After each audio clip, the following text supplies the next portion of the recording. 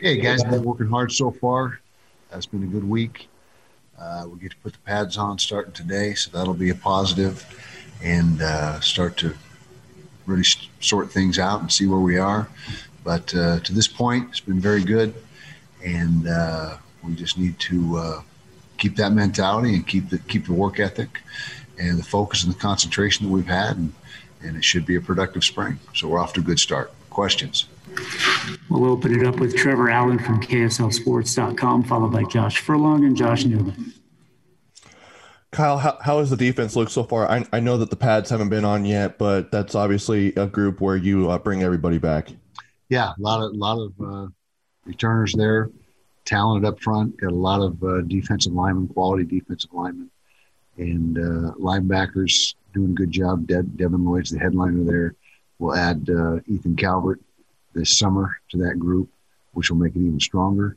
And then secondary is much further ahead, obviously, this year than we were last year at this time, where we were just getting a whole brand new group of guys ready to play. This year, it's guys that have had experience. So defense is looking good. They're flying around and playing a lot more man coverage like we're used to, and should be a pretty good group when all is said and done. Josh Furlong, KSL.com, followed by Josh Newman. Yeah, Kyle, sticking with the defense on that man coverage, how much of that was necessitated, like the zone packages, because of COVID versus it's just kind of what you needed to do? And then how do you feel like your group will be able to adapt to that man coverage, and what do you feel like you can do in this spring now that you didn't have that last year? Well, I'd say it was a combination of the two things that you mentioned, inexperience in the COVID situation, which led to us playing more zone, and we did a nice job playing zone coverage, and you can do that. I mean, you don't have to play man coverage. That's just our choice and the way we choose to operate. But I thought our guys last year got very productive in their zone drops and their matchup zones, and but still, that's not who we are. We're traditionally and going forward, we continue to be a man coverage team, and that's something that as we said, with the restrictions, practice restrictions we had with COVID, didn't allow us to work on that. And so we're excited to get back to who we are now. That being said, we had a really good year statistically last year. We were, first or second in the league in most every major defensive category, which I didn't see coming when you had the amount of newcomers that we had playing. But that's a credit to our coaches and the players, their development, and how they handled their business. Josh Newman, Salt Lake Tribune, followed by David James. Hi, Kyle. Good morning. Good morning. The NCAA came out earlier this week and said that they hope to, potentially vote on the one-time transfer policy as soon as April. You've sounded optimistic in the past that would go through. Do you remain optimistic that that's going to go your way and that your transfers will be able to play right away? Yeah, we are, and I think the rest of the country is pretty much in that same camp. I don't see it not happening. Just when you say that, they could pull a reversal on you. But there's so many guys that have already transferred with that premise in mind that it's going to be immediate eligibility situation. I think they would have a real issue on their hands if they don't continue to move down that path and make it official here when the vote does happen. And so, yeah, to answer your question, I see that being the case and being implemented when the vote occurs. And just to follow up, until that does happen, I mean, there is some uncertainty. Does that do anything in terms of how many reps you give guys or what you're giving guys in practice? The possibility that maybe they don't play in the fall? Not right now. We're proceeding as if everyone's going to be eligible and developing everybody and giving everybody the reps that we feel they deserve and not paying or not putting into the equation the transfer thing. I think it's just too high of a percentage that will happen to alter what we're doing in practice. Next up, David James, followed by Bill Riley. Kyle, if Jaquindon Jackson doesn't win the starting quarterback job, does he have the skill set for you to put in a Wildcat package? Could he be used that way? Absolutely. He's got the skill set to play Wildcat quarterback and about 5 or 6 other positions on the field. But right now he is a quarterback, and he's doing a nice job for only having a been here a short time and having a couple practices, but he certainly has the ability and the size, the speed, the quickness. I mean, he's 6'2" plus and 230 pounds. I haven't timed him yet, but my guess is he's somewhere in the 4.5, 4.6 range. And so he has a lot of skill set and potential to play a lot of different things, like I said. But for right now, we're not doing anything but working with him as just a standard quarterback and see what happens. Bill Riley from ESPN 700, followed by Steve Bartle from Ute Zone. Kyle, how are the two new running backs, Pledger and Curry, assimilating themselves, and how stylistically do they fit within your system? Are they similar backs? Are they a little bit different? And how have they kind of made that adjustment so far? Well, first of all, they're adjusting phenomenally. That their work ethic, their attitude has been outstanding. It's just been a really good fit so far.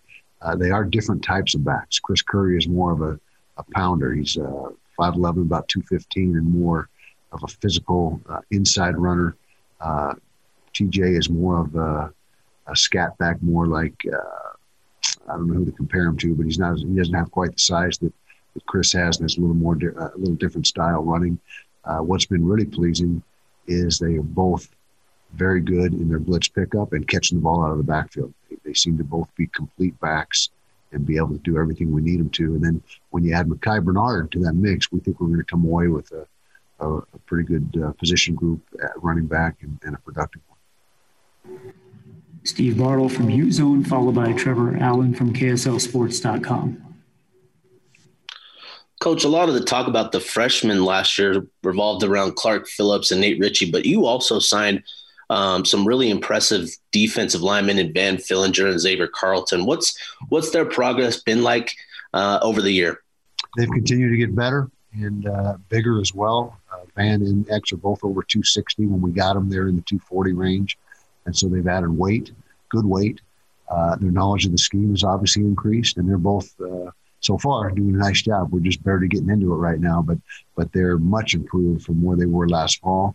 And you're right, we had several guys in that class that we think are going to be very good players for us down the road. Fabian Marks, another kid, the corner, Zemiah Vaughn, the safety turn corner for now, and among others, offensive linemen that we really like. So we think that class was going to be very productive and end up being a really good class when all is said and done. Next up, Trevor Allen. This is more of a off-topic question, but didn't get a chance to ask you it on Monday. So over the offseason, Urban Meyer was named the head coach of the Jaguars. Quinton Ganther joined him as an offensive assistant. And then Brian Johnson was the quarterback coach of the Eagles. Just talk about of what it means to have those guys make that leap to the NFL. Well, excited to see what Urban will do in the NFL. I mean, that's a new challenge for him. It's an arena that he hasn't been in. And it's a leap, not a leap of faith, but it's a situation where it's all new because it is a much different situation in the NFL than it is in college. So excited to see, and I'm sure he'll do very well. I got no doubt about that. But and then Brian Johnson, I think the NFL is a great fit for him. His temperament, the way he handles himself, his style of coaching, I think is very well suited for the NFL, and he's going to be working with the Hurts kid, and I think that's a good pairing there. And then who's the other one? We talked about Urban, Brian, you mentioned one. Quinton Ganther. Q. Oh, sure, Q. How could I forget Q? Yeah, Q was doing a great job at Weber State for several years. He was a outstanding coach for Jay Hill and the Wildcats, and I think he's got the right mentality as well. And having had his experience in the NFL, he knows what it's all about. And he was an NFL vet of several years and knows exactly how that league runs and how that how things operate. So I think he'll be a real asset to Urban. Josh Furlong, KSL.com.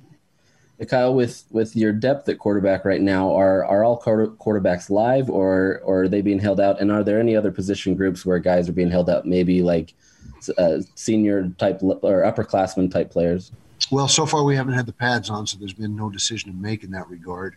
But we think we're going to make the QBs live at some point throughout spring. It won't be right away.